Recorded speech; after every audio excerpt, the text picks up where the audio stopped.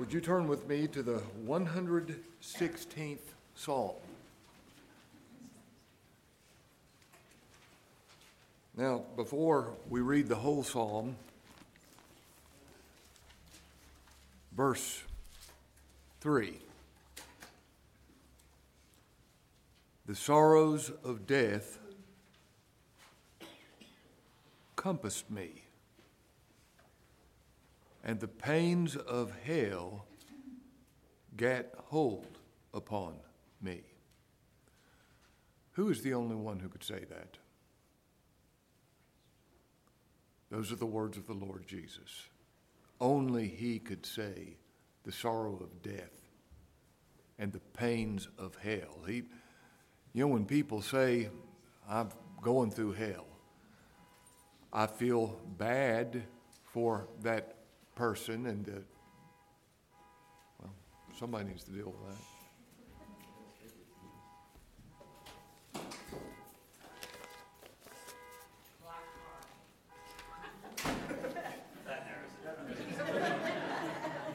A lot of those.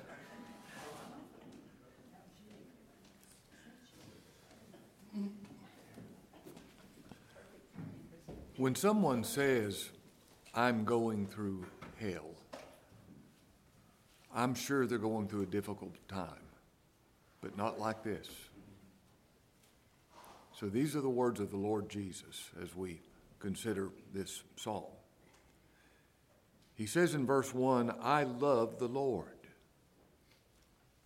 because he hath heard my voice and my supplications.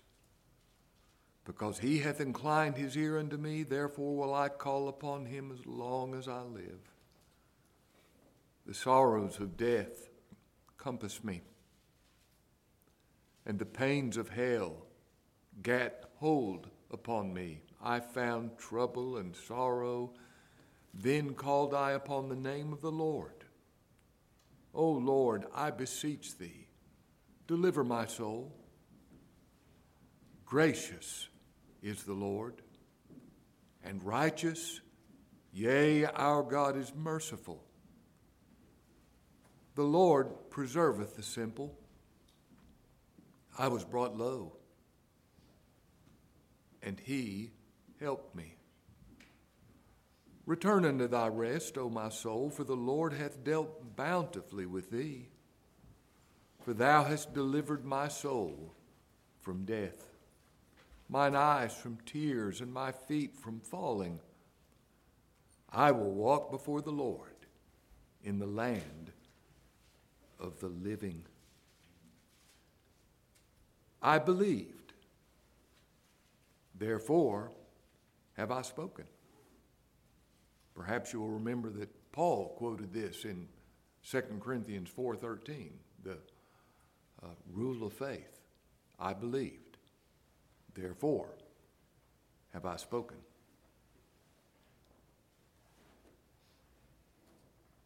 I was greatly afflicted. I said in my haste, all men are liars. What shall I render unto the Lord for all his benefits toward me? I will take the cup of salvation and call upon the name of the Lord. I will pay my vows unto the Lord now in the presence of all his people. Precious in the sight of the Lord is the death of his saints. O Lord, truly I am thy servant. I am thy servant and the son of thine handmaid. Thou hast loosed my bonds. I will offer to thee the sacrifice of thanksgiving, and will call upon the name of the Lord. I will pay my vows unto the Lord now, in the presence of all his people, in the courts of the Lord's house, in the midst of thee, O Jerusalem. Praise ye the Lord. Let's pray. Lord, how grateful we are for our Redeemer, for our Savior, for our Lord, for our King, your blessed Son. We ask in Christ's name that your gospel would be preached in the power of your Spirit, and that we, by your grace, would be enabled to worship him. Lord, we confess our sin. Lord, we can't come into your presence without some awareness of our sin and our sinfulness, but how thankful we are that we are in your Son. How we thank you that in him is no sin. And Lord, how we long to see him as he is, and we'll be like him. We pray for your mercy upon our rulers, the problems in the world, the wars in the world. We pray for your mercy. We pray that you'd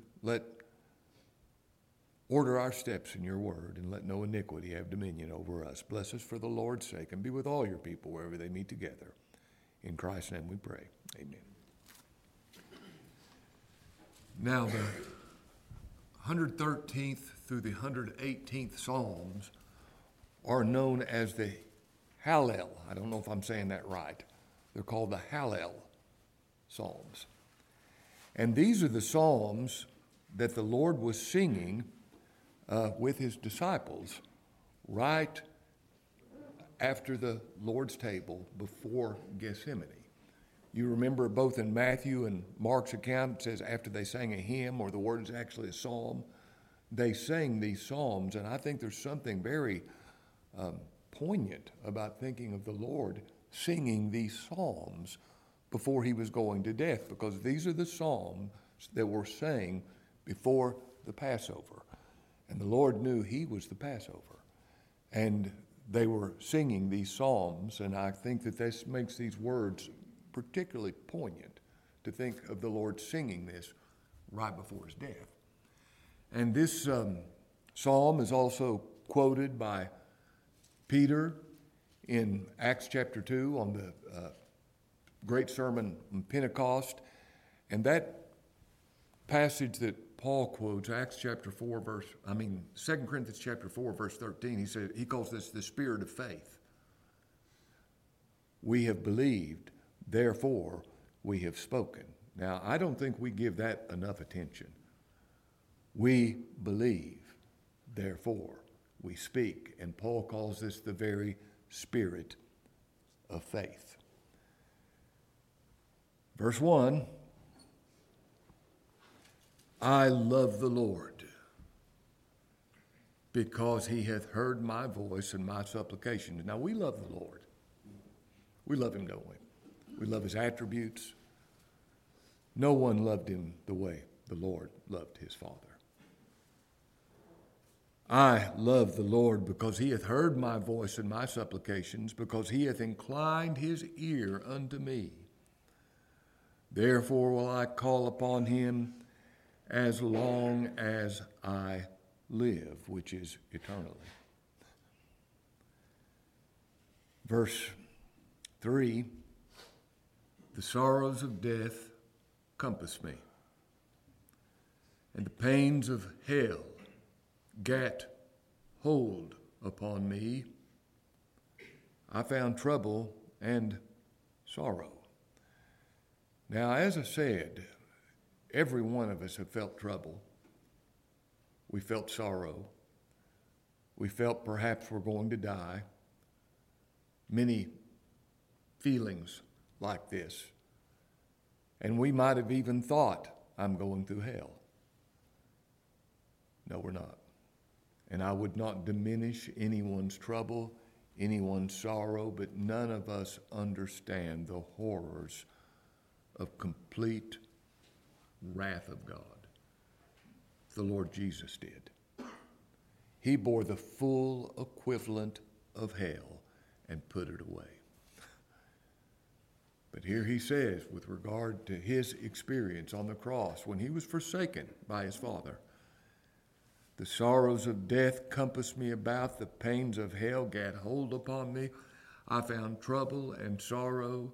Then called I, verse 4, upon the name of the Lord. O Lord, I beseech thee, deliver my soul.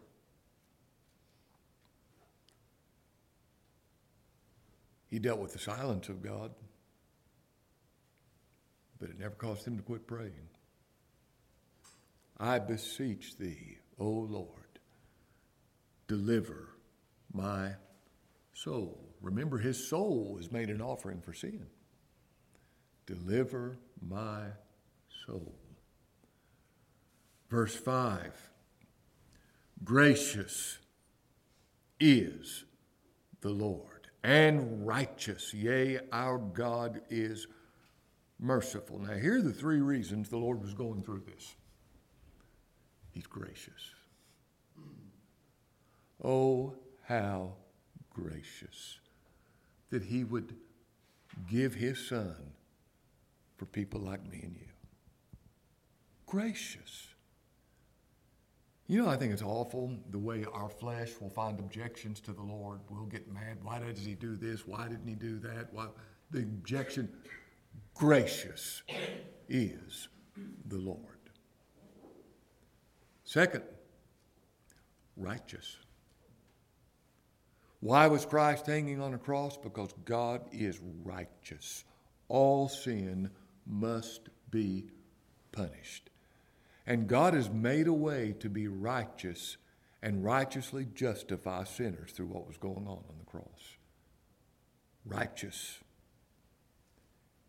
Yea, our God is merciful. He delights in mercy. That's why the Lord is hanging on the cross with the sorrows of death and hell, experiencing it all in his own body, because God is gracious, because God is righteous, because God is merciful. Can you say amen to that? That's who he is. Verse 6, the Lord preserveth the simple. Really what the word means is stupid. Stupid. Is that you? I was brought low and he helped me. Now I think of how the Lord was brought low. You know the grace of our Lord Jesus Christ, that though he was rich, yet for your sakes he became poor, that you through his poverty might be rich. Oh, how low he was brought. And I don't understand it. You don't understand it, but we believe it. He was brought low that we might be made rich. And he helped me. He raised him from the dead. Return unto thy rest, O my soul, for the Lord hath dealt bountifully with thee. Now this is after his work. What did the Lord do after his work of creation? He rested. And it wasn't because he's tired, he's worn out. No, he just looked on what he did and said, it's good, and he rested. What did the Lord do after his mighty work of salvation on the cross? The scripture says he sat down. He sat down. He rested, not because he was tired, but because his work was finished. And it was very good. And that's why he says in verse 7, return unto thy rest, O my soul. You see, he rested eternally before this, didn't he? In complete satisfaction. And he goes through this period when it's not a rest, when he has dealt with the sins of his people. But now return to that rest. O my soul, for the Lord hath dealt bountifully with thee. For, verse 8, thou hast delivered my soul from death, mine eyes from tears. Remember his strong cryings and tears in the Garden of Gethsemane? And my feet from falling. This is talking about his complete deliverance, his resurrection and complete deliverance. This is what this is a reference to. Verse 9, I will walk before the Lord in the land of the living. Now, remember when those Sadducees were questioning the Lord about the resurrection? And he said, God's not the God of the dead. He's the God of the living. Heaven is the land of the living. You know, everybody there lives. And I'm not just talking about physical life. I'm talking about spiritual life. The land of the living where God is worshiped, where God is adored, where Christ is seen as altogether lovely. the land of the living. He says, I will walk before the Lord in the land of the living. Verse 10, I believed, therefore have I spoken. Now hold your finger there and turn to 2 Corinthians chapter 4.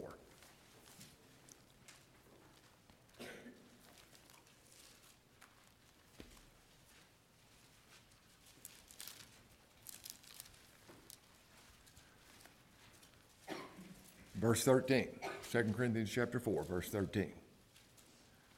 We, having the same spirit of faith, according as it is written, I believed, and therefore have I spoken. We also believe, and therefore speak. The spirit of faith, I love that. The spirit of faith. What does a man believe? What he says. What he preaches publicly. That's what he believes. Someone that had attended church here and quit coming here and started going somewhere else, and they called me about something. And I said, well, you're going to I don't even know if I call it the church, because I'm not going to call a place where the gospel is not preached the church. I said, do they preach election there? And this person replied, well, I don't know. I've never heard it. I don't know what he believes. I've never heard it. Well, that answers that question, doesn't it? I love it when they asked the Lord about his disciples and his doctrine, and he says, why are you asking me? Ask them that heard me. They'll tell you what I preached. Now, I believe the Bible is the inspired Word of God. I preach it as such. You believe it as such. You wouldn't be here if you didn't. I believe everything the Bible says with regard to the character of God. And you know what proves it? I preach his character. I preach his holiness. I preach his absolute sovereignty. I preach his justice and righteousness. I preach his power. I preach his love. And I'm not putting the emphasis on me doing this, because you're in this just as much as I am. This is what you stand for if you're a believer. We speak what somebody says, I hope he didn't mean what he said. He did. He did. What you say is what you believe. I believe that the righteousness of Christ is the only grounds of acceptance before God, that there is no other righteousness. I preach it. We don't put enough emphasis, I don't think, on this verse of Scripture. I believed, therefore have I spoken. This is the spirit of faith. Verse 10, I believe, therefore have I spoken. I was greatly afflicted. He's talking about his time on the cross. I said in my haste, all men are liars. This was realized on the cross, and all men are liars. Is he saying, well, when I got in too much of a hurry, I said something I shouldn't have said, that all men are liars, when in fact they're not? No, of course not. Let God be true and every man a liar. And I am so, even when I'm preaching the gospel, I'm so acutely aware of the fact that I'm a liar. You say, well, why do you expect us to listen to you? Well, because I expect you to listen to what God says. You're a liar too. You're a liar. Everything we do is a misrepresentation of the truth. We're always trying to project something. But thank God, God's true. Though all men are liars, we have God's word. And God's people, the only honest people, now listen to me, the only honest people are people who see that they're nothing but liars in and of themselves. And if you disagree with that with regard to yourself, you've lied to yourself. It's that simple. All men are liars.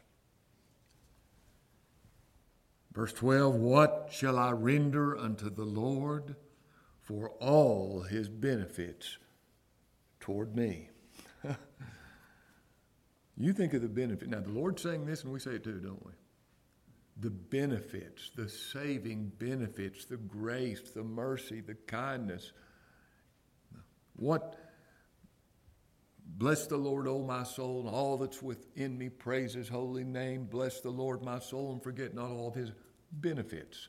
The benefits from our great benefactor.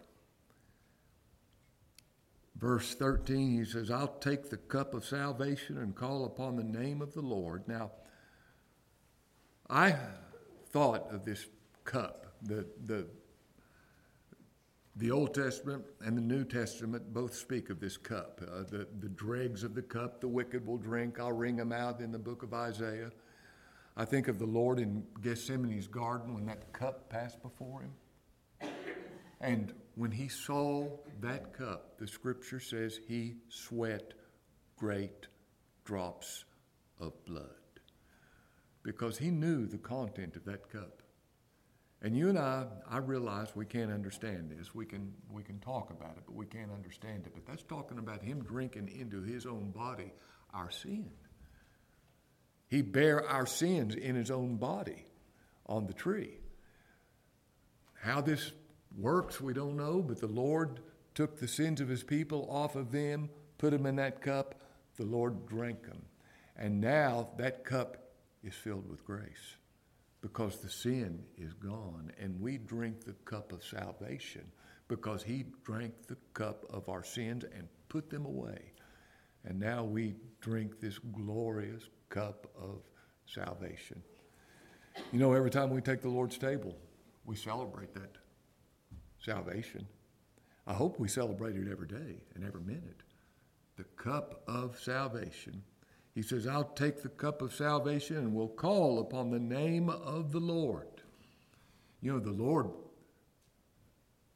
calls on the name of his Father. We call on the name of his Father. Verse 14. I will pay my vows unto the Lord now in the presence of all of his people. Now, have you ever vowed a vow to the Lord? I dare say you probably have. I know I have. Have you ever kept it? No.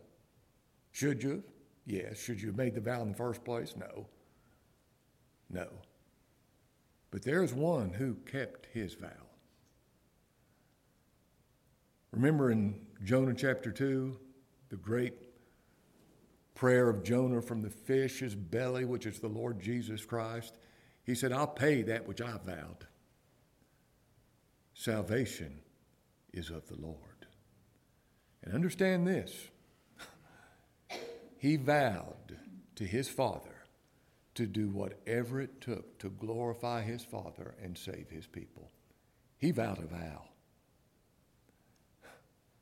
This is the will of him that sent me, that of all which he hath given me, I should lose nothing, but raise it up again at the last day.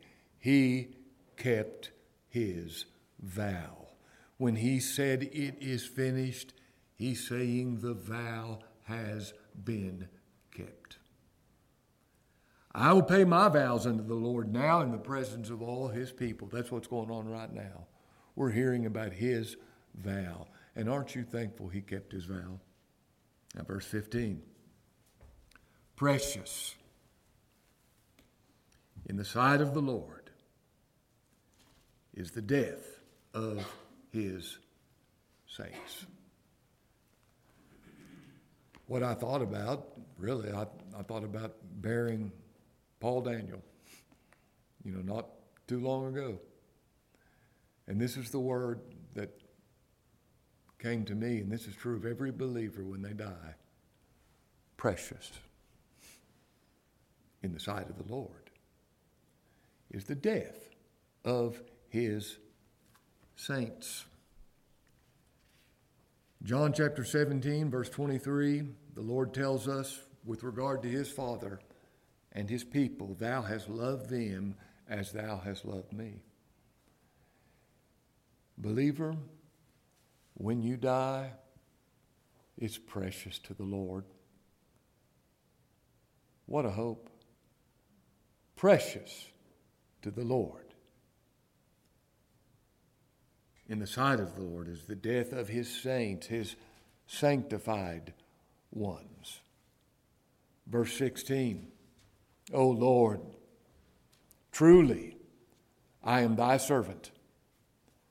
I am thy servant, and the son of thine handmaid.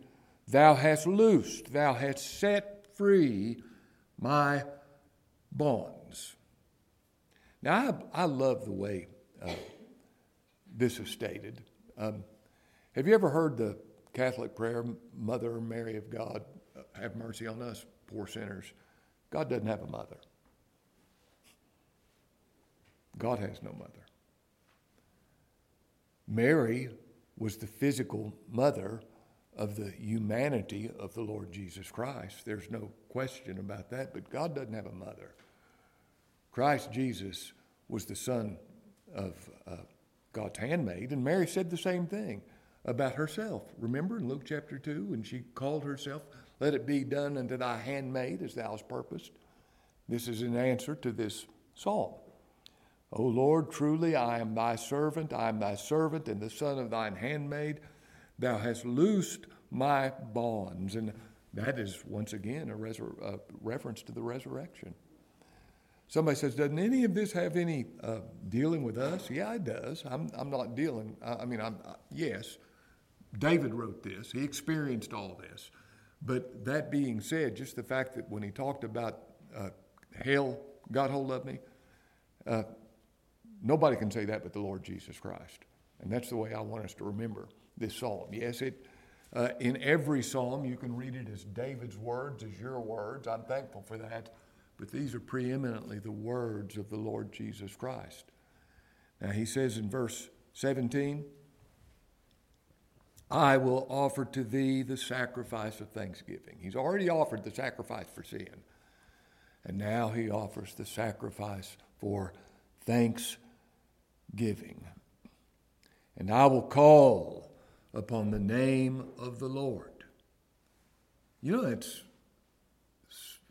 so glorious to think of the Lord Jesus calling upon the name of his Father. We do it. Lord, save me. But oh, him calling upon the name of his Father is beautiful to think about.